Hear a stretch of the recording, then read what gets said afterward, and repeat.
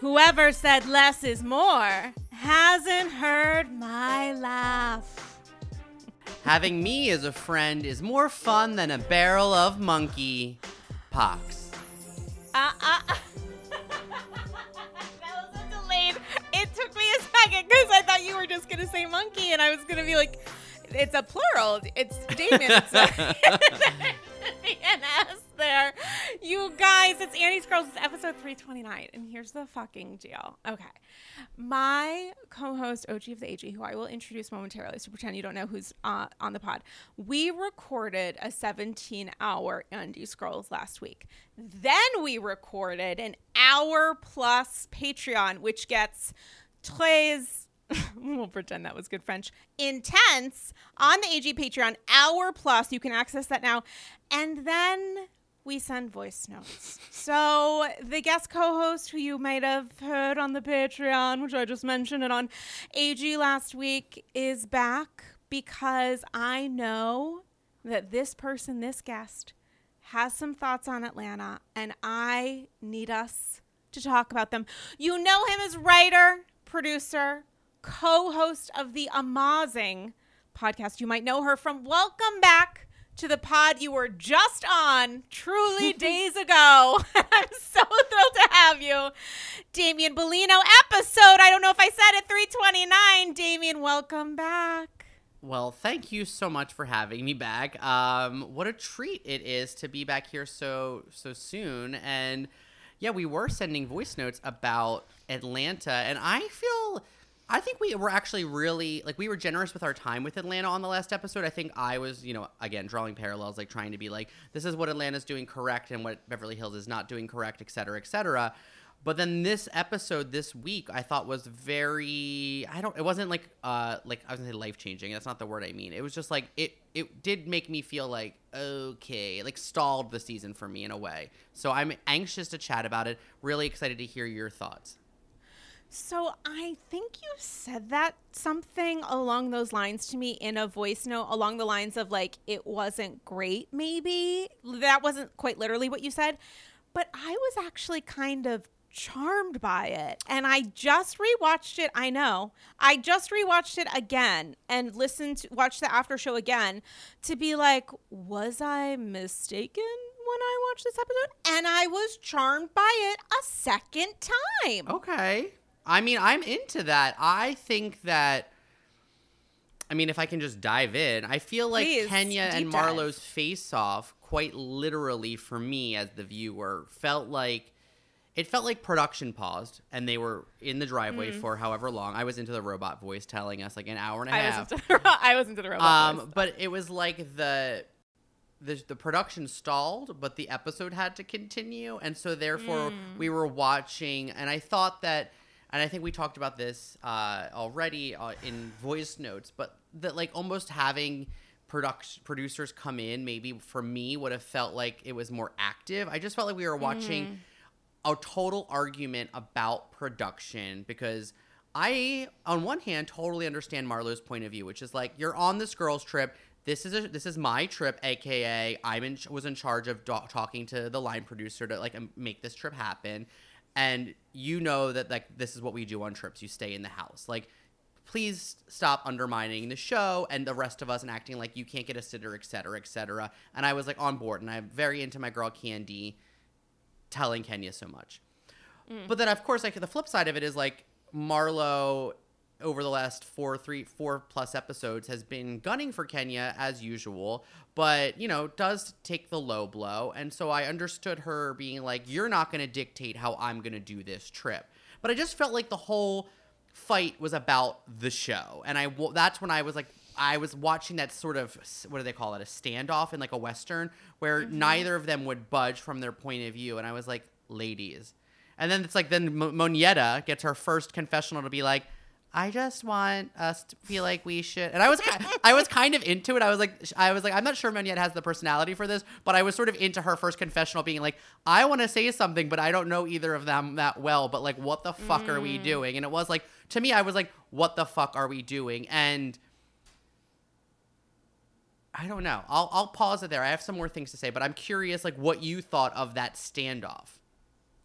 Well, I mean, I feel like the question is, what the fuck are they doing, in the sense of, is this a fight about control of who's going to be allowed to film, control of the narrative? It's the tension of these women who obviously don't like each other being forced to film, and Marlo thinking she has the upper hand because she's the host. Yeah. I mean, there were so many layers and aspects to the fight and to how these women trigger each other that I found really kind of interesting. But the first question I would kind of pose is, why was Marlo in a position? Was Marlo aware that she couldn't technically prohibit someone from participating on a cast trip if they wanted to attend, and didn't want to stay with her? Like, was she in a position to say, you don't have authority to join this trip unless you stay in the house? Like, the mechanics of the technical plus the friendship plus the personality are fascinating to me. I feel like I understood Marlo's point of view from like a logistical point of view, because she was like, you are trying to act like you're above me, and by not staying here, therefore you're not engaging. And I think that even though I like do think that Marlo goes low, and I do think that she guns for Kenya, and I think also is gunning for Candy in other ways this season, I do think that like the premise of the show is to engage and to have conflict and then resolve. And Kenya sort of saying like, I refuse to. Like, I don't like walk in and I'm going to like say hello as I walk by you. Like, to me, it's clear what's happening now. Maybe she didn't want to start that early. Maybe she wanted to wait till they got to the thing. Like, maybe she wanted her and Marlo to get through the activity and pull it aside. Like, I get it. I understand. But I felt like there is an inability. Like, they are both. I don't know. I don't think that Marlo's unwilling to hear Kenya out. I think that that's what's annoying. Is like, I think Kenya is unwilling to hear Marlo out. Now, maybe that's because she thinks that she has already wronged her enough times. Like, you know, it's like, fool me once, shame on me, fool me twice, shame, whatever the expression is. Like, maybe she's like, fool me 700 times. Like, I don't need to do this. But again, that is the conceit of the show. So it becomes one of those things for me where it's like, I get that Marlo's being awful, but you can't sort of just like disengage from filming, which is, I thought, what happened for an hour and a half, as the robot voice told us. And then it's like we're watching the like some of the women on a trampoline, and I'm like, what is this? and then my girl Drew does that thing that she does where it's like I love her. Drew is having an excellent sophomore season, except like she's continuing to be embarrassing, which I think is serving her. Like, we need her at this point. She's shown her value, which is like she's an embarrassing tryhard who's like funny because she's a little embarrassing. But, like, she brought props, and, like, everyone, including, like, Andy and Candy on the Watch What Happens Live, were like, what? Like, why does she have the props? And it's like she did such a good job with the autograph last season, so now she's, like, always ready for a prop. And it's like she got one good time, and every other time since then. She brought a wig to that Christmas party, and it was, like, embarrassing, and it didn't make any sense. It's like, I appreciate what Drew is bringing, because she is adding a flavor to Atlanta that I'm not sure we've ever had, but certainly had this type of person on other franchises where it's like the bone throwing. It's like she like really thought she schooled Fatum, and I was like, Fatum knows that she's there to be a chaos agent. You are embarrassing because you're trying too hard to fight her, opposed to just like literally ignoring her, which I guess is what Kenya's doing to Marlo. You know what I mean? Like, Kenya's just like icing Marlo out, like not engaging. I don't know. And now I'm not contradicting myself, because I want Drew to do what Kenya's doing, but I want Kenya to engage with Marlo. So I don't know. What do you think? Like, was it annoying to you that Kenya's unwilling to talk to Marlo? I think it was, but I kind of circle back to the idea of how does the threat work? I can't totally let that mouse go, because I find that fascinating. It's something I talked about with friend of the pod, Dylan Hafer, on his podcast, Mention It All, because we were talking about Atlanta, and talking about the fact that with contracts these days, they have kind of shifted in many ways from a season long, this is your number, XYZ, to getting paid per episode. And so this gets into a weird gray interesting. area. That's how they get paid on. I don't know about Atlanta specifically, but that's certainly the shift that's happened on New York and on other franchises, because these women were refusing to film in many franchises were refusing to film with each other. And this is the way around it. And I think also the way around tightening the budget, and tightening some ballooning salaries, was to pay people according to the number of episodes. Oh yeah, I remember when that happened with Sonia on. and Lou, a season with New York, and like Dorinda didn't invite Sonia to a trip, and it was like clearly, again, it was a fight about money and about the show.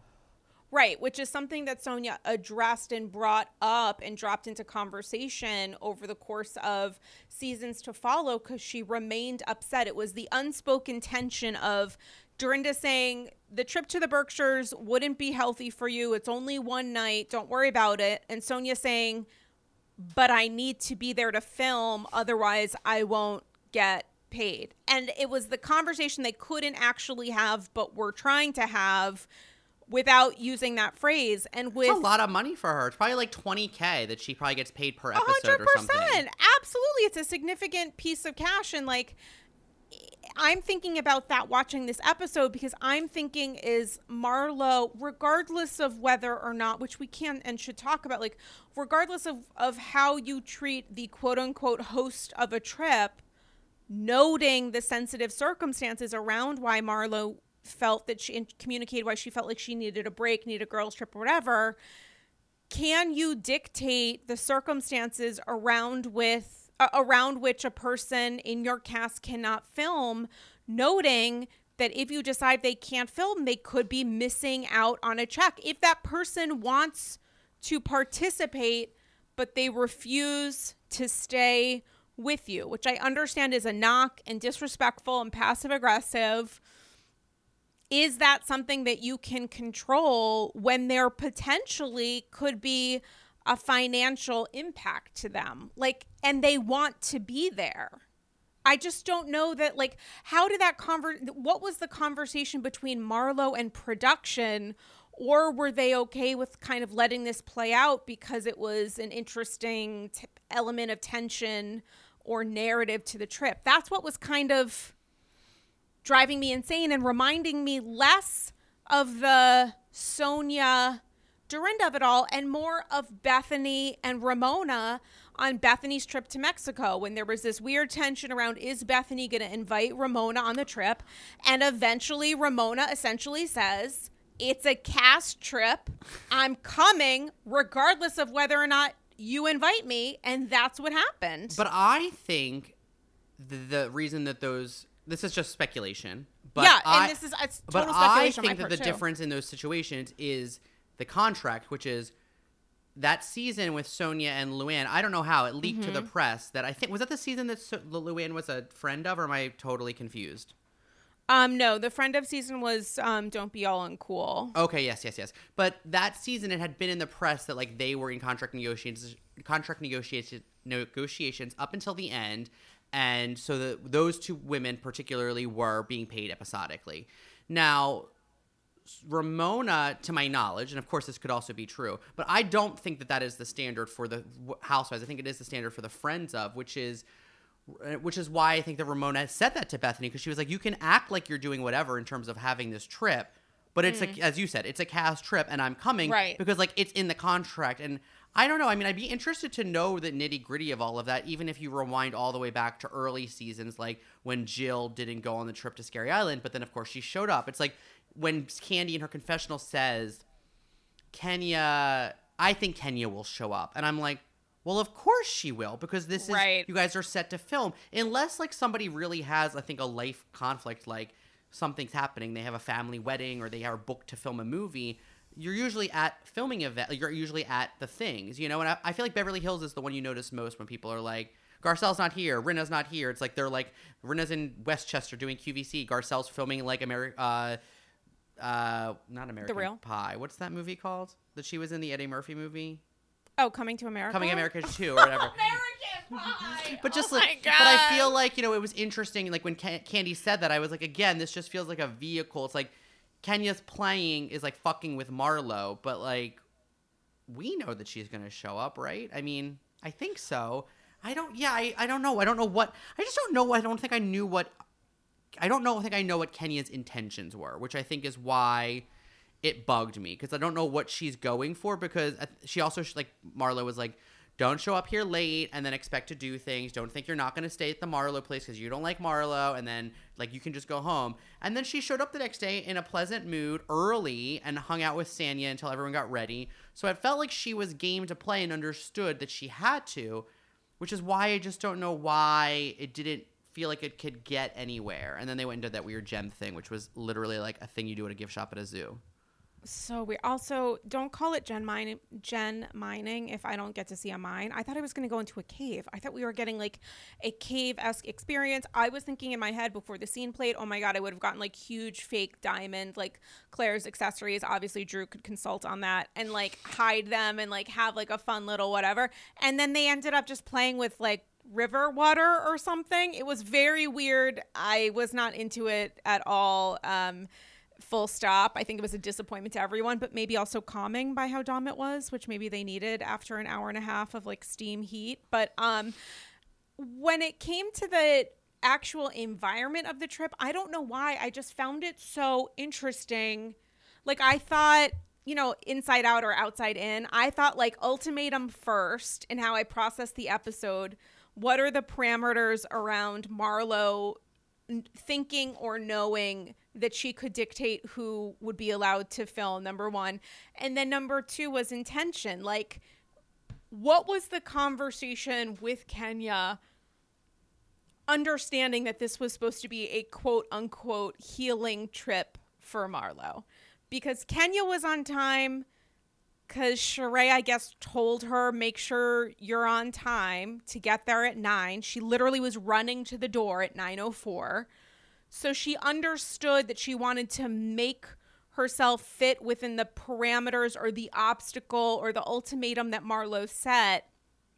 But then it was like anything but that when it came to actual interaction. Like this was someone who was seemingly working very hard to try to ignore and disregard Marlo in a way that I was like, you're lighting the match. We understand. This isn't just like taking the bigger, like, well, and to me, you know, like it's not even kissing the ring. You're like shitting on her doorstep. Well, yeah. And also to me, it is like, it's passive aggressive, because to me, it's like, I'm taking the high road because I'm not going to engage with you. But I know that by not engaging with you on this show where we need to interact with one another, it's going to drive you up a wall. And so I'm going to get a reaction out of you, but then I'm going to be able to say like, my hands are clean because I didn't want to do this. Well, and also silence is not engaging. Like that's not. Tell me like, that's my ex-boyfriend. Literally. Telling. But like, yeah, no, tell me. No, I am a person, you probably know this because we have been friends and colleagues for a while, but like I do not do well with like silent treatment, because like I feel like, and I know that some people need time to process, but like when you're in a relationship with me, if we're arguing and you're like, have your moment and don't engage, as my ex once said to me, you might watch my head explode, because like engaging in the silent treatment and telling me to like have my moment to feel my emotions is like, what? Like we need to feel these together. And I felt like Kenya acting like I'm not going to do this. I felt like she knew exactly what she was going to get out of Marlo, and then she was going to be like, look at you. You're the gutter. You always got to go so low. I wasn't ready. I didn't even want to do this morning. I was coming to go gem mining. You know what I mean? It's like that to me would make me it's like I totally understand why Kenya thinks that Marlo's a pain in the ass and doesn't want to engage. But again, the show. So I also then totally understand why Marlo is like, this is infuriating. Like we have to talk about it. Yeah, I mean, silence is not neutrality. Yeah, that's interesting. I like the way you said that. But isn't it true? Like, and I know that too. As a defense mechanism, occasionally ignorance is bliss, and I would rather ignore someone or something because I don't want to engage with it. It makes me uncomfortable. I'm processing my own stuff. then engage in a situation that might make me uncomfortable, but that's not being neutral. Like, being neutral to me, potentially, especially in a social surrounding, is like, hey, how are you? And not hi, and then running off, or like hi, and then saying an hour and a half later, oh, I said hi to her because I said hi to the group, or I ran around a corner. Like, giving someone the silent treatment is not taking a higher plane of goodness or like Fact. godliness. Yeah. It's actually ignoring them, which can be very triggering to someone, upsetting to someone, frustrating to someone.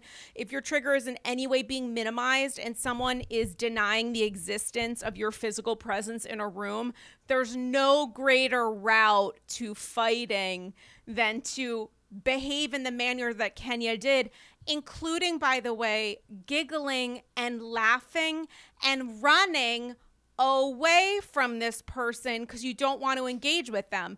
If you don't want to have a talk with them, you can say that in like a respectful, mature way. I'd rather us talk as a group, or I don't know, figure it out. She's the one on the trip. You're going to have a moment with her. I don't know what else to say to that. But like, to run away and then have her follow, like, what do you think is going to happen? It's because you're pretending this is a joke, but it's not actually funny. The only person who thinks it's funny is you. Didn't this just happen on another franchise? And when I say just, I mean like within the last few months, where two women had conflict and there was like an event and they like were like, hey, can we just not do this tonight? Like, can we not have the conversation that we like need to have? Can we not have it at this event? And like they said that, and I can't remember where that was, but I remember thinking that was interesting because it wasn't like they decided, you know, we're cool now. It was just like, we're both raw right now and we don't want to ruin whatever the event was. I don't remember what the event, I can't remember what franchise it was on, but I feel like Kenya has taken that approach in the past where she's like with Portia, probably with Marlo in the past, maybe with Nene, where she's like, I just don't want to do this tonight. Like, we're all out here for Cynthia's wine tasting where she doesn't know anything about rosé. Let's not do this, Nene. Or like, hey, Portia, like we can agree that we hated each other in the past, but we both have babies now. Let's not do this today. Like, we can talk about it another time. And I felt like I feel like that is one of her tactics, but I think her motivation in this particular episode or that particular scene was just kind of confusing because like she showed up. I know, I agree with you though. Like, I don't know what Marlo's MO is because she can't control. She's not going to be able to like evict or eject Kenya from the circumstances. I don't know. Can I ask, you know, again, I love to try to find like parallels in other cities. And I'm curious, Marlo to me is sort of, what is the word? Like the way that other women view her historically is sort of like, oh, here she is working for her check, always goes low. I don't want to do this. And I can't think of that many instances where that exists on other franchises. Like maybe Brandy on Beverly Hills in her later seasons, maybe Kelly Dodd at some point on OC where women were like, where they thought she was going too low. But even then, I feel like I guess Marlo has allies, but it still feels like it feels like Marlo's history on the show is being rejected by the women who think she's doing the most for her check or for story. Oh, wow. You know, like it's like she's always comes in guns a-blazing because she knows that's how to get more episodes, how to make money, and to make an impression. But now she doesn't really have to go that hard, I guess, theoretically. But she wants to make a good show. She wants to make TV. I mean, I think that it seems like she's leaving this season, from what I know or what I've gleaned from social media. I mean, I don't think she's on good terms with Candy and Kenya. I'm not sure where she and Sheree stand, or she and Drew and Sanya. I don't know. I mean, that it gets into the difficulty with Marlo when you know that someone's reaction is always going to be mean. I mean, Candy said on Speak On It this week that Marlo was saying some cruel and terrible things about Brooklyn, which we did not see. Candy addressed. said that. Yeah, Candy said that. Oh, I know. She said I that know you sent me a blind item, but I didn't know that Candy like corroborated that story. Yeah, she did. And I watched the clip of it where she talks about the fact that there were things that Marlo said about Brooklyn, which we didn't see evidence of in any way in the episode, which Candy herself said would have maybe explained a little bit more about how hot the temperature got.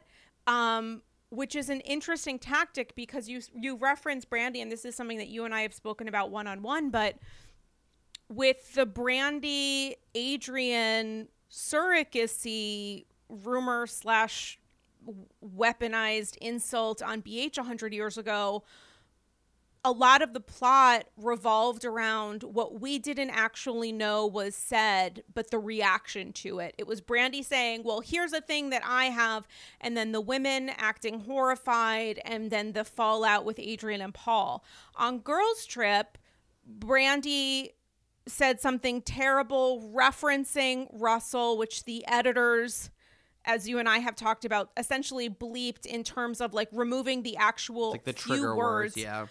Right, but they kept the beginning, the end, and the aftermath, which viewers have been able to kind of figure out. It wasn't terribly difficult, that what Brandy was saying was, how can you consider your season a success when Russell, in her words, killed himself? Which is a terrible, awful thing to say. To remove entirely what Marlo said about Brooklyn, Kenya's young child, makes me wonder, when it comes to like the actual control of the edit here, did that happen to protect Kenya and Brooklyn because it was just a terrible thing? Or did that happen because Marlo is just so mean that there are only, as a housewife, she's only getting like 5 to 7 chances per season of saying things that are absolutely astronomically terrible, and this was just so bad that it would maybe like, not to be dramatic, but like question her positioning as a I don't understand why it was removed, which goes into like the aspect of this fight and this relationship as it stands a little bit. It's interesting. I mean, it's interesting that Candy corroborated it. It's interesting that they edited it out. My instinct or my guess would be that it was to protect Kenya and Brooklyn. But if it's Candy and Kenya who are talking about it happening, or Candy, who theoretically is Kenya's friend, that's interesting. Definitely. But I would like to, play devil's advocate a little bit to say that like Kenya does this thing where she likes to say that like Marlo is so low, but like Kenya did say like you gave your son, your nephews away, 100%. Which was also a terrible, awful thing to say, because while that I feel like everyone's reaction to that in the cast has been like Marlo, they also have recognized that it's a nuanced thing, and so for Kenya to trigger a warning, weaponize the use to weaponize that as an insult towards Marlo, like was also a low blow. So I don't know. I don't want to butcher this writer's name, but I've never said it out loud. But Ile Ife Ankanta, who's like does the recaps for Atlanta Vulture, talked a lot about how watching Marlo and Kenya feels. I don't think she used the word dark, but she just talked about that like they both have talked about their upbringings and their relationships with their mom, or their lack of their relationships with their mom. So a little bit watching this whole feud between the two of them over the last few episodes, it feels like when Kenya's using that information about James and Michael, it's like you're no better than the people that wronged us. And when Marlo is like, like you're not wanted here if you don't do it this way. Like that they're in fact essentially like sort of like rehashing similar traumas that they both experienced, which I thought was so smart and something I didn't ever think about. Like, I mean, I think I thought about how they're maybe more similar than not, but I mean, it sort of boils down to a similar parallel that we saw years ago with Nene and Kenya, who both had complicated and or non-existent relationships with their moms. It's like that shit. I mean, this isn't therapy, but like it is, Andy's Girl is a place I feel like where I like it because I feel like it's like therapy a little bit. And that stuff like runs so deep. So it makes me sad that, I don't know, I'd love for them to be able to talk about it. Like, I don't need them to be like best friends and pretend like they're besties and going to forgive each other for all of the terrible things they've said or done to each other. But the idea that it's like, we're just going to keep doing this over and over again, I don't know. It becomes I don't know, it's just not that fun. Like, it has to evolve, even if it's just, listen, she is a fucking nightmare monster. But the thing that Ramona Singer always understood about Housewives, and I don't know that it was intentional, maybe I think it's probably just her own tactic from the way that she has processed trauma in her life, but she just apologized and wanted to move on. And maybe because some of her castmates were maybe more emotionally intelligent or more savvy in terms of TV, they accepted it for the terms of the show. And I think that that is what's sometimes hard about situations like this, where it's like, we're at a standstill. Like, you guys just, you have to have the conversation and you need to move on. And it doesn't mean you have to be best friends, but you need to move on for the sake of story. Because also that's what makes the show interesting, is then watching them be fun and get to see the things that they have in common and watch them get tipsy and dance and be silly. And then again, they're gonna unravel again, because that's what happens in life. But at least, like, we need to have that ebb and flow. We can't just keep doing the same thing over and over and over again. But that's the thing, when you feel like someone has cut you to the core, or you feel cut to the core, cut to the quick, like, regardless of whether or not that happened, that was that person's intention, that's how you're responding to it. I think Marlo was at a 15 and was like, for her, she was thinking, I'm going to allow this person to further hurt me. They're not going to win. I'm going to take control. This is like the highest, most whatever defense explanation, and maybe it's deserved or maybe it's not. I think about it in terms of like the breakdown that must have been happening at that point and the representation of this person, where it's like, okay, we just had a tussle inside the house. They're not going to give me the respect or like at a basic level. And then we introduce the idea of what both of these women have experienced, as you said, referencing other quasi-similar backgrounds that we've seen on Atlanta, including Nene's. And like the idea that for Marlo at that point, just hearing the one-off comment, I guess it precedes the one-off comment. Did Kenya say the thing about her nephews before they refused to drive, or was that kind of in between? I think it was at the very like beginning of the argument, because it was like, Kenya can't go in that car, such and such car, and it was like, just like you left your nephews or whatever. Mm-hmm. Yeah, so I feel like at that point, it's like, if I don't win this argument, I'm taking a stand for everything. I'm taking a stand for the ways that I don't like this person and the ways that she has minimized me and disrespected me. And now she's referencing my nephews, which Marlo had also been told about in an incredibly clumsy fashion. Marlo had been... Yes, by Sonia. Oh, yeah. I was into Sonia being ridiculous this episode. I was charmed by her.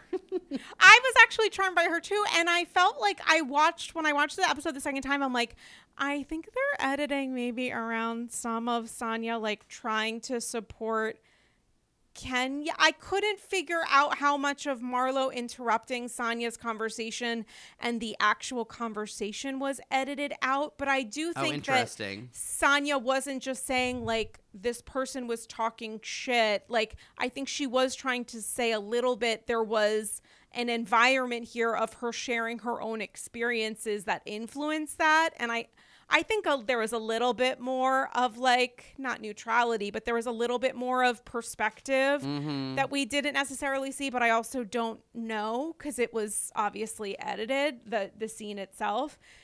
But I just like look at the Marlo element of it all and the Kenya element of it all, knowing that these women have both had incredibly difficult childhoods, difficult relationships with their families, difficult relationships with their mothers, and you're seeing them fight, and it's like, how much of this is you battling this person who you both just genuinely plain don't like each other, we get it, and how much of this is like the figurehead of this being an adult woman, a mature adult woman who's telling you that your opinion doesn't matter.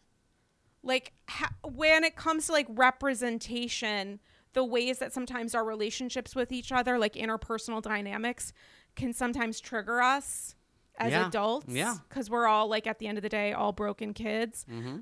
Like, how much of you looking at this person, especially when they're referencing loved ones in some way, with Marlo saying whatever she did about Brooklyn, with Kenya saying what she did about the nephews, Like, how much of that is you looking at this person and being like, well, now I'm old enough to actually say to you, shut the fuck up, get the fuck out. You're not going to violate me in this way. You know, like, Yeah. the boundaries stuff can be very triggering, especially as we know what we do about their childhoods. And in Marlo's way, in her situation, when her childhood and family dynamic is so closely linked with her now being a caregiver, I think it's very complicated, which is why I was so entranced by the breakdown of it all. Because I felt like it wasn't just a breakdown. It was like, definitely not a breakthrough, but it was a representation, I think, regardless of whether or not they would agree. Ciao, AGs. I am speaking to you right now from Rome, Italy, where I am having a little bit of a European adventure. While I love the city and have had so many unique experiences to historical sites, the Vatican, we went to the Pantheon earlier today, there was a little bit of a hiccup in the apartment that we're staying in. And while I really enjoyed getting to know Fabrizio, the owner of the flat, there was a little bit of a language barrier because I unfortunately do not speak any Italian, even though I have watched The Sopranos all the way through at least 3 times. And this is where Rosetta Stone comes in. What would have helped me enormously in traveling abroad would have been brushing up, also known as entirely learning, the language of Italian. It could have broken down barriers in conversation with Fabrizio, and I also think speaking the language of the place that you're in is a sign of respect to the locals. It's also the ability to fully immerse yourself in the experience. And me not knowing any Italian, apologies to my grandpa Reno, who did make pizza from scratch, it would have been an incredible and even more incredible, memorable experience. Rosetta Stone is the trusted expert for 30 years with millions of users and 25 languages offered, including Spanish, French, Italian, that's right, German, Chinese, and even more. Rosetta Stone immerses you in so many ways. There are no English translations, so you can really learn, listen, and think in that language you want to learn. It's designed for long-term retention, which is especially helpful for me because while this is my first trip to Italy, I really truly hope it won't be my last. The lifetime membership that Rosetta Stone offers has all 25 languages for any and all trips and language needs in life. That's lifetime access to all 25 language courses that Rosetta Stone offers for 50% off. Don't put off learning that language. There's no better time than right now to get started. For a very limited time, AGs can get Rosetta Stone's lifetime membership for 50% off.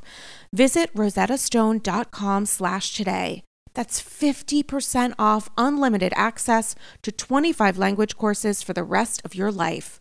Redeem your 50% off at rosettastone.com/today today. Ciao. Hey, AGs. Are you ready to add a touch of luxury to your home, just like the Real Housewives? BCC Villa Rosa, OBS.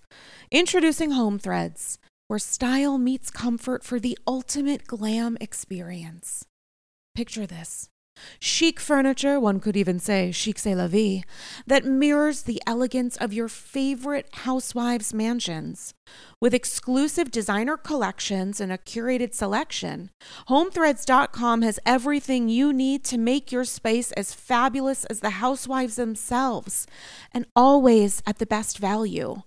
Unlike Joe Gorga's initial attempts at windows, perhaps. Now, I have to tell you, I know that Padma is no longer on Top Chef, and may her memory be a blessing, but nothing has made me feel better prepared to host future seasons and potentially even iterations of Top Chef Upper East Side Edition than the Henkel's Clad 10-piece stainless steel cookware set in silver that I got, along with a 2-piece stainless steel ceramic nonstick fry set from Zwilling, thanks to Home Threads. It makes me feel like I am finally ready to be a top chef, one egg over easy at a time. They're gorgeous. They look great in the apartment.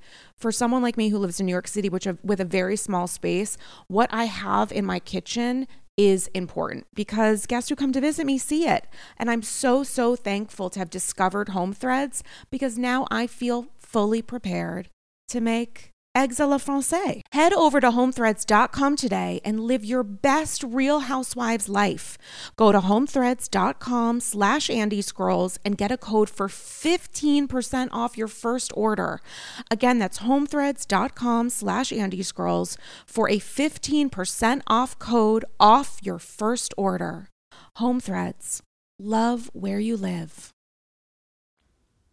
Yeah, okay. That's interesting. Do you think that's too far? I mean, I just think like they're arguing about family. They're having tense arguments and conversations with their cast members about their upbringings and the experiences that they've had, which directly leads into this more heightened conflict where both of these women are like refusing to budge, quite literally, leading to the fact that we had an hour and a half of cars parked in the driveway. I don't think it was simply because Kenya was in an SUV. I think that there was an awful lot going on, a large part of that due to a fight for control, with a little bit of understanding about why the lack of control and the addition of disrespect can be so additionally upsetting. Not incapacitating, but like blocking. Was this the episode where where Kenya talked about like it triggering her relationship with Mark, or was that like a couple weeks ago? I think that was the last episode. I don't know. I just think that was also illuminating, but I think if I take it down to like brass tacks, I think my question and why I felt like unsatisfied with the conflict or the episode is because I couldn't tell you what this fight is about. Like, I can't tell you what the inciting incident was, why they are at odds at this moment. Like, I know that Marlo said a bunch of was it because Marlo's like mad that Kenya was sick before? Like, is that what the root of this is for this current iteration of this feud?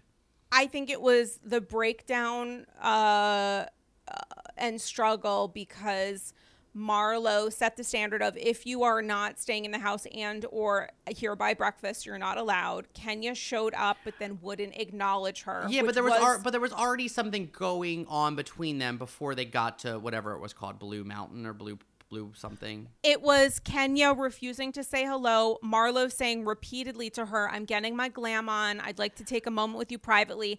Kenya refusing to have a private conversation or frankly sort of even a group one. Kenya running off, Marlo chasing after her, then Kenya, which this moment was not caught on camera but you got seconds later, Kenya saying that essentially, don't put your hands on me, you're not going to do that, XYZ. And then Kenya saying, I'm not going to have a private conversation with you. If you want to say anything to the group, to me, it'll be in front of the group, as I said, which wasn't really what she said. And then getting upset when Marlo raised her voice.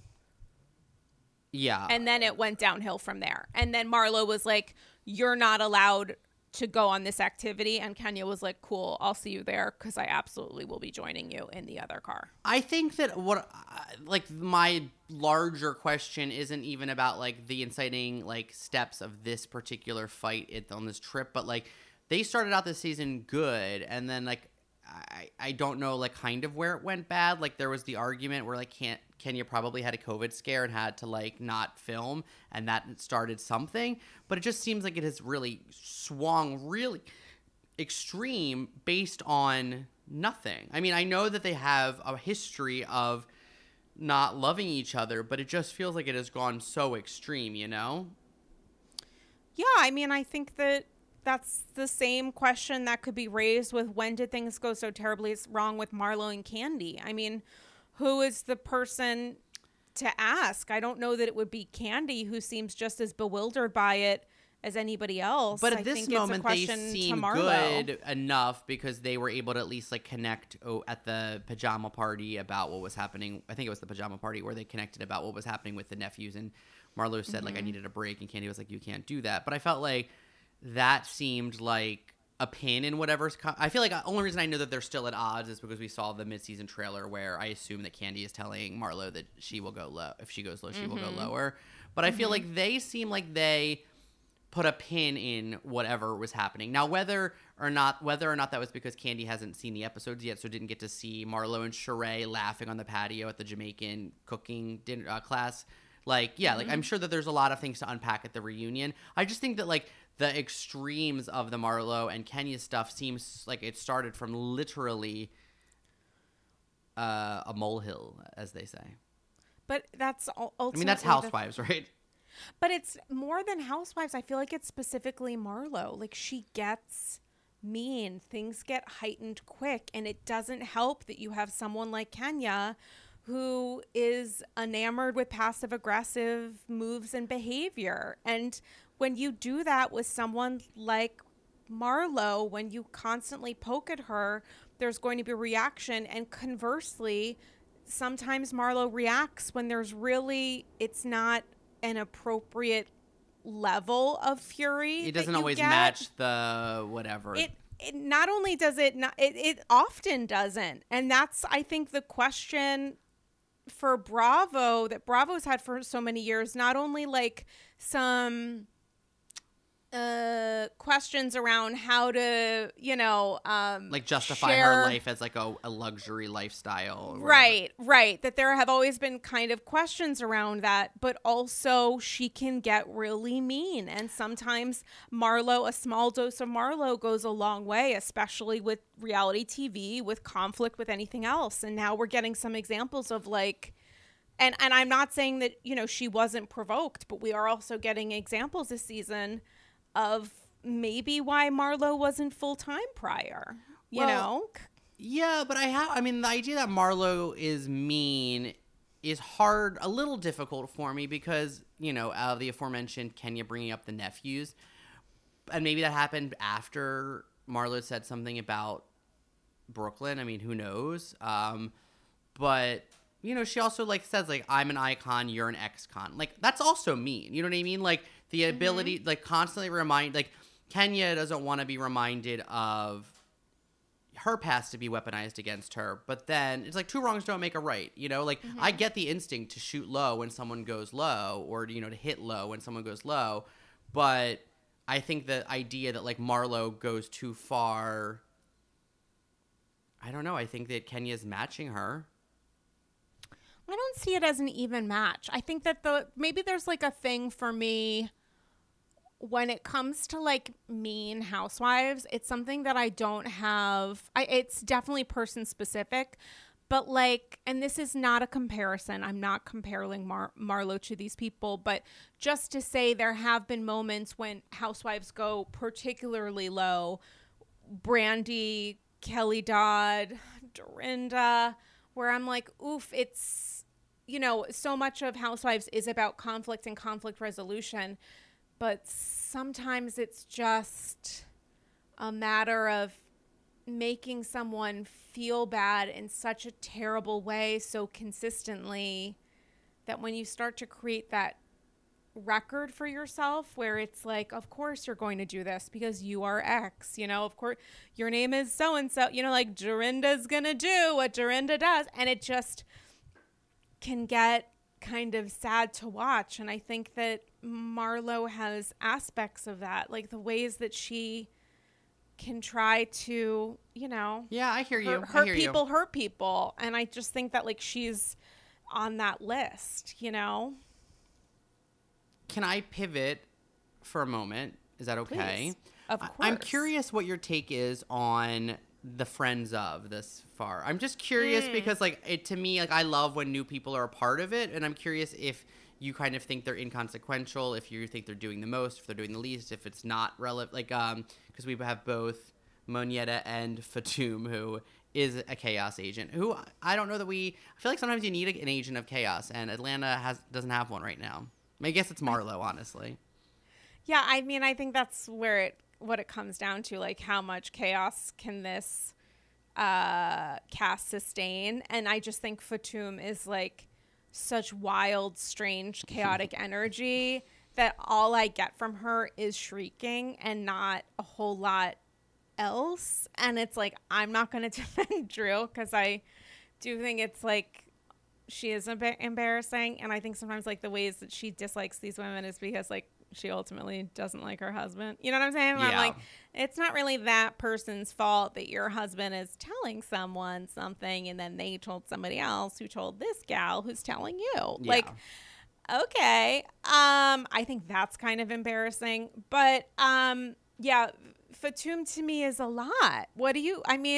I don't totally get why she's there. I'm not quite sure. It feels like a lot of people. My impression is that, and this is just based on nothing. This is just theory, but I think that Atlanta and Beverly Hills, I think the idea of having more people, it's like creates more story, more stuff will happen. I also think like whether this is morbid or not, I think there is this consideration of like COVID is a thing, and when people like it's like there's bodies in the room. I think they've seen how like on OC in New York during these COVID years when you're filming and people get sick, then like production shuts down. It gives them options to have different people in the mix, but also it just helps them move story, and it's a way for them to try out new people and see like is there potential like other main character energy in these Friends of. So like I'm not mad at it because I do think like I loved the pajama party when Sheree had a couple like stray friends there, including Lisa Wu and then Fatum, and I think Monietta was there as well. But then there were like even a couple other women. I was into it because I think like more bodies, just like it's funnier. You get like even just like a person in the back, like the woman at the Kenya's kid's birthday party, the white woman who yelled at the table for playing. Oh my god, she was so weird. But I she loved was like the one drinking at the beginning, and then she's like, "It's a kid's party, ma'am. Go take a nap." But I loved it because it became You're filming a reality TV show. This isn't Chuck E. Cheese. It was so funny though because it like gave us a meme, and it just like adds it was a great moment. Extra like variables, extra like question marks. So I'm not mad at any of the new people. I think that at this point though, like they kind of got integrated a little messy because of the way they like kind of joined mid-season, and I wonder if that's because they were like there's not enough happening. I mean, I wonder the same thing with Sheree on Beverly Hills. Like suddenly it's like Garcelle's friend, she's like suddenly at things, and then Garcelle had COVID and it was like Sheree was with Jamie Lee Curtis, and I was like I'm into it. It was like the best part of the episode. It made me laugh. I like her, but I was like she's like now just integrated and we're just acting like she's been friends with these women, which like doesn't make me mad. That is the show. We accept the universe, but it just makes me think that like stuff wasn't happening on these seasons. They felt like maybe behind the scenes. Anyway, I say all of that long story short, I kind of am into Fatum being an agent of chaos just because like it's wild, and like I don't know that she's earning herself like a peach, but I'm like into it. Monietta, I'm like the jury is still out because I know who she is like prior to this because she was on a show called Atlanta Exes, and I think like maybe she's boring, but also maybe there's potential for her like to be something with time because she seems like Kandi was at her wedding, so however close they are or not, she was at her wedding, and that means to me like maybe they have some established history.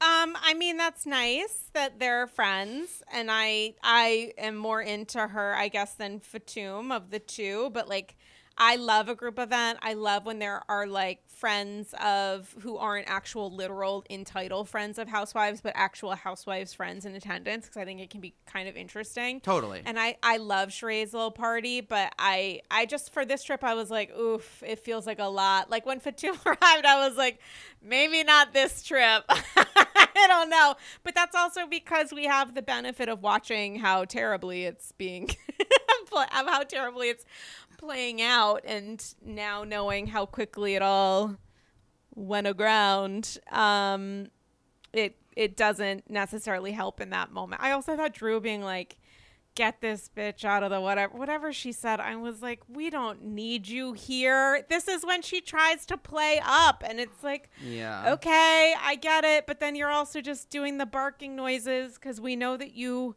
went to Petco at some point and bought yourself a dog. She doesn't even have a dog. So you were just, it's like at least Aviva's leg was a part of her body, so she didn't need to bring it with her, aside from the fact that she has it's just so, and on Atlanta when these women are like so highly skilled. It's to come in as like But the isn't it Carrot kind of Top great? Atlanta. No, it's not. I Are you think going to say brave? No, I Brave? think isn't it kind of great? Like, I her- was like, her- geez, she's not getting the Profile and Courage Award for going to PetSmart. when a franchise, with all respect to Candy, because I think she is Ooh. important in her very own way, which is like in wealth and in like alpha confidence.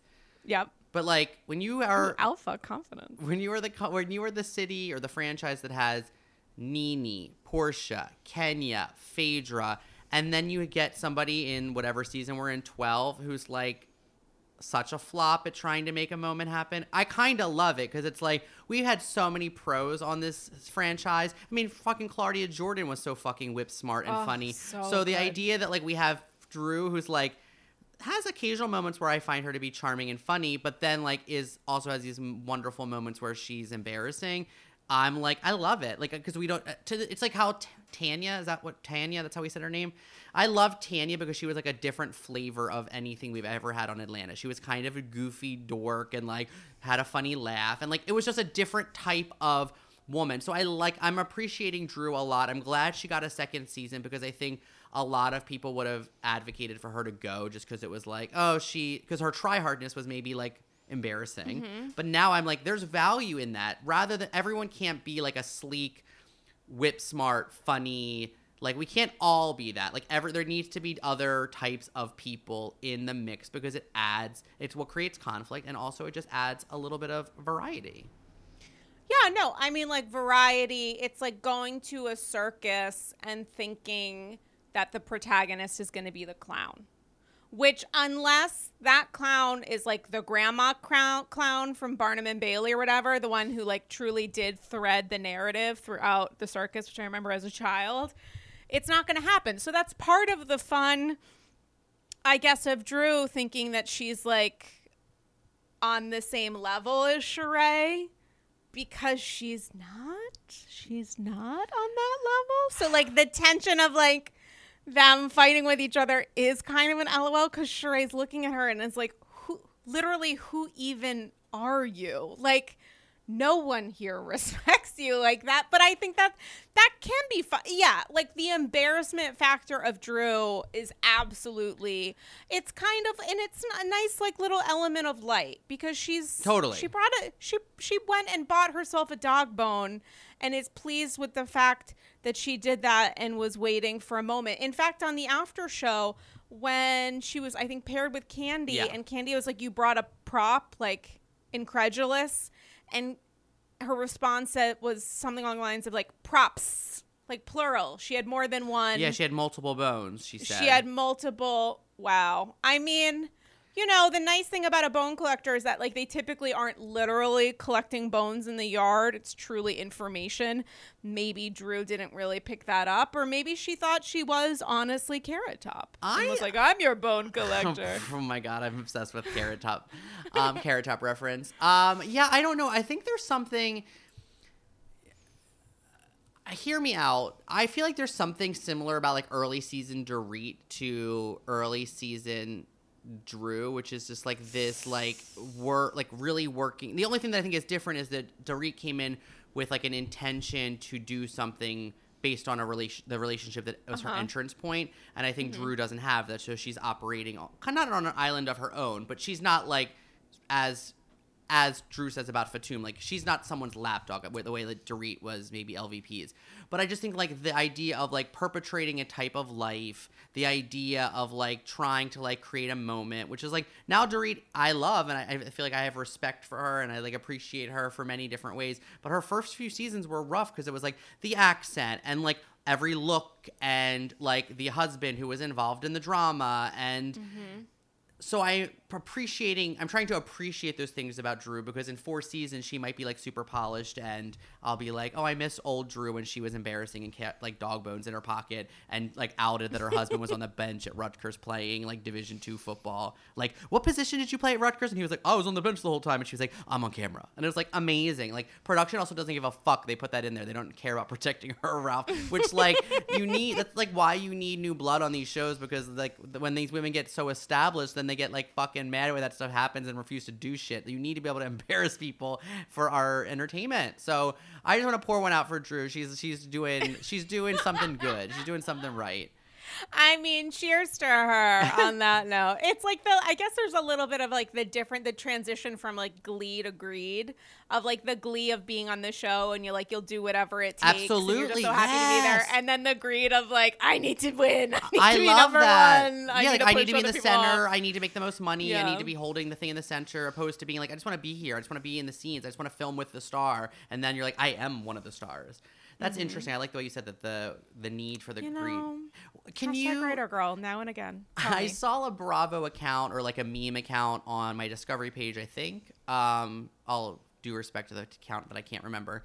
That they posted something about like we're missing somebody, like whether that's Portia, whether it's Nene, like we're missing somebody in this particular episode because like nothing was happening in terms of like, and I was sort of imagining like, if Portia was there, I think she would have like assembled with Marlo and like helped maybe try to communicate to Kenya about like why it's important. And I do think that Candy like is able to talk to Kenya, but Candy is sort of, I think, like less of a performative housewife than most. So I think that she's less willing to be like when she said to Marlo, like, I get your point, but can't we all get in the car and just go to the thing? Like, I appreciate that because it's real. It just doesn't always help move stuff. So I bring this up to my question to you when I was coming to record was like, I wonder if you agree. Like, do you feel like, let's take the friends out. Like, if we just take the 5, I think, core housewives, like, do you feel like we're missing someone? Are we missing a Portia or a Nene or, insert somebody else who maybe was or what isn't on the show?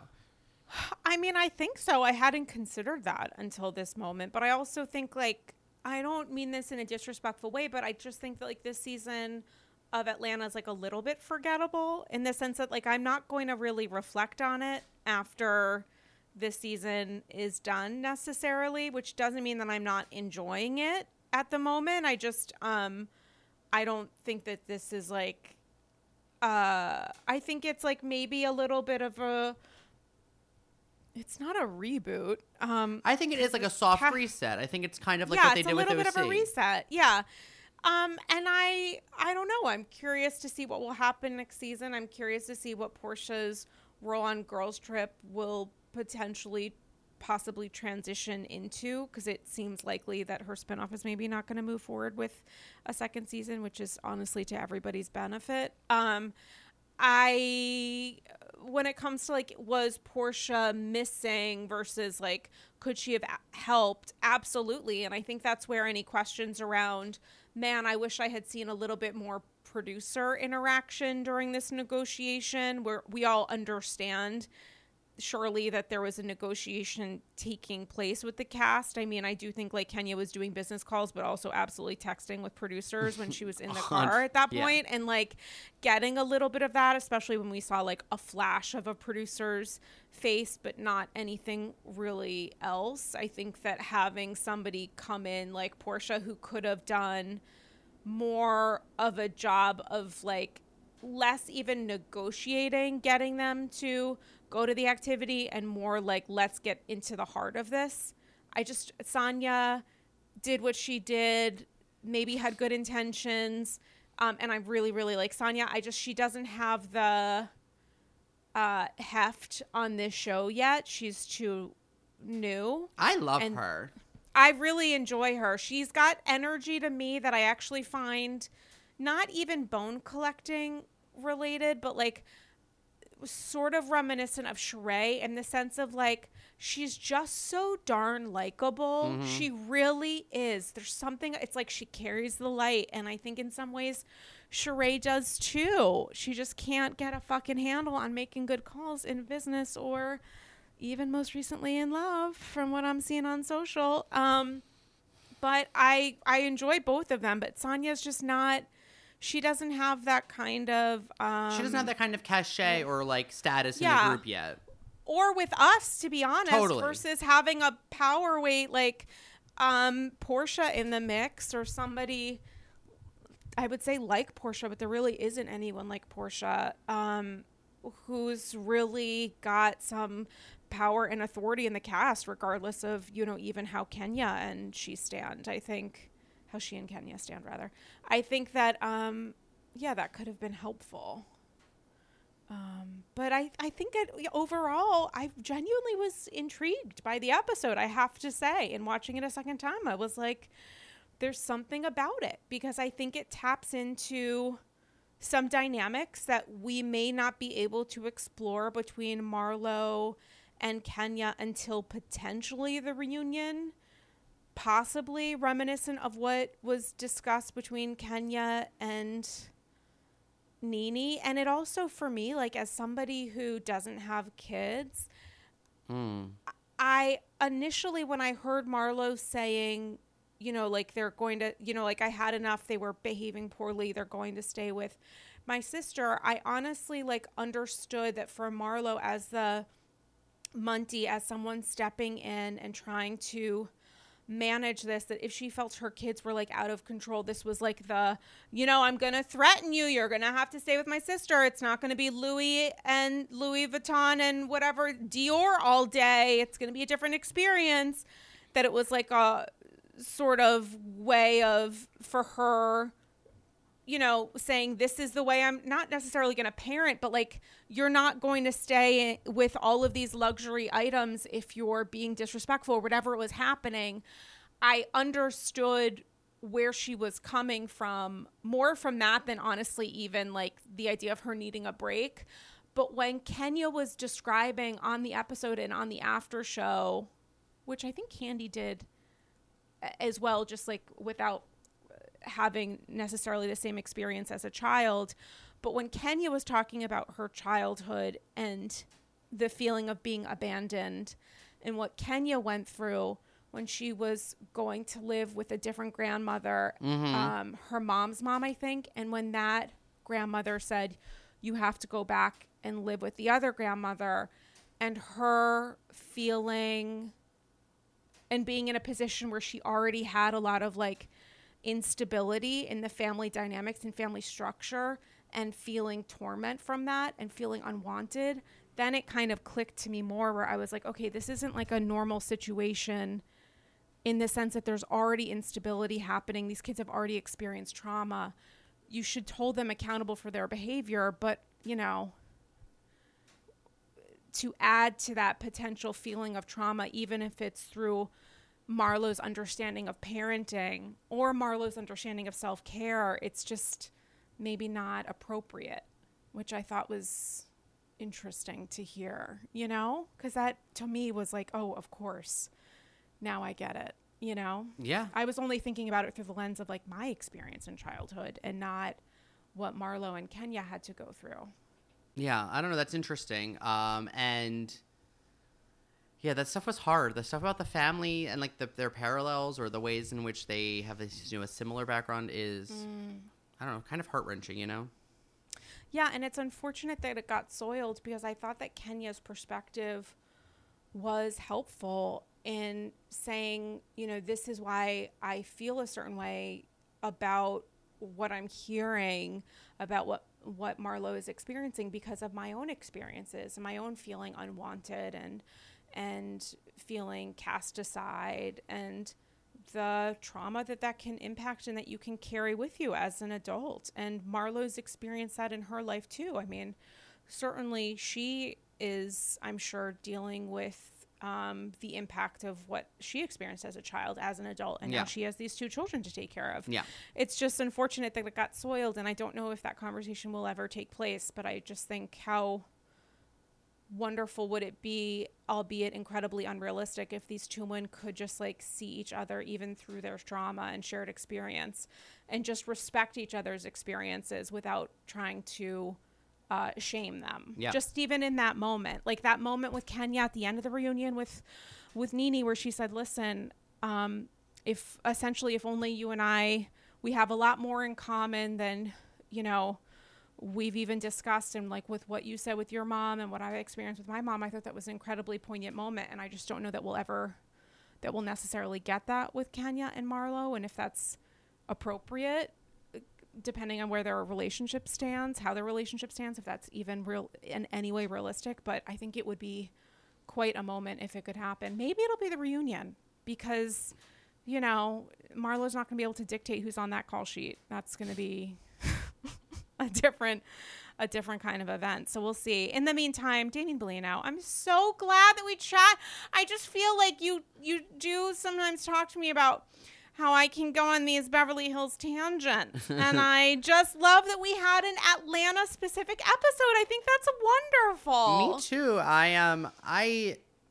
I don't disagree that this is a minor season or a minor work, but I do think that like the soft reset, which again, I liked the most recent season of OC enough, and I'm enjoying this season of Atlanta even more than I did the OC, where it's like, I don't know that the stakes are not super crazy high, and it's not like the most perfect cast that we've had before, but it does feel like they're on the right track to getting somewhere. So I'm enjoying it, and I appreciate you making space for us to chat about it. And who knew that I would be so down with Drew Sidora being such a mess? Oh my God. Who knew? You are riding that bench. Damien Bellino, you and Ralph. From where? Where did he go to college? I think he went to Rutgers, but he was playing football on the bench though. Okay, but genuine question before we wrap: if you are on the football team but you never play, you can still say that you were. Oh, but you don't have a position. Totally. I think she just called it to be like, what position did you play again? And he was like, I was on the bench. I mean, I'm sure he did have a position that was like his, I'm a guess. I don't really know anything about sports, but my guess is he had like, he had a position that was like his, number one position that he was best at, but that he maybe didn't play a lot. Didn't play it. Oh, that's interesting. Okay, great. Sports are wonderful. On a different note, guys, listen, we get into a little bit of a sporterson, whatever you would call it, things on the Patreon. Amazing hour-long episode. No sports are discussed. Aside from the Olympic trials of Unpacking Beverly Hills. Apologies to Sonia for that comparison. But it did also win 4 gold medals, that Patreon episode. Patreon.com/Andy Scrolls. Number one way to support the pod. You get exclusive bonus episodes and invites to special Zoom kikis and more. And speaking of all things podcastery, Damien, tell the AGs a little bit about You Might Know Her From and what you've got cooking over there with friend of the pod, Anne, as well.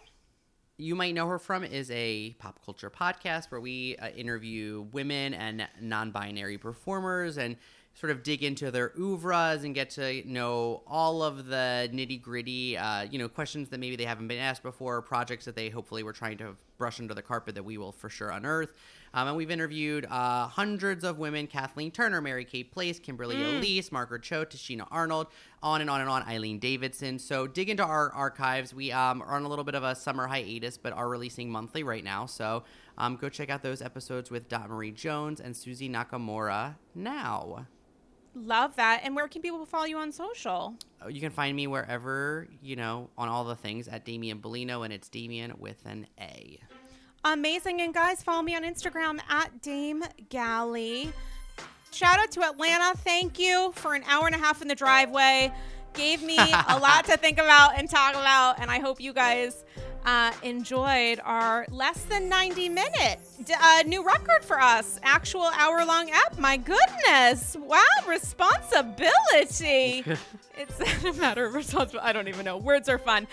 Guys, hope you're all doing okay, and we'll chat with you soon. Bye-bye.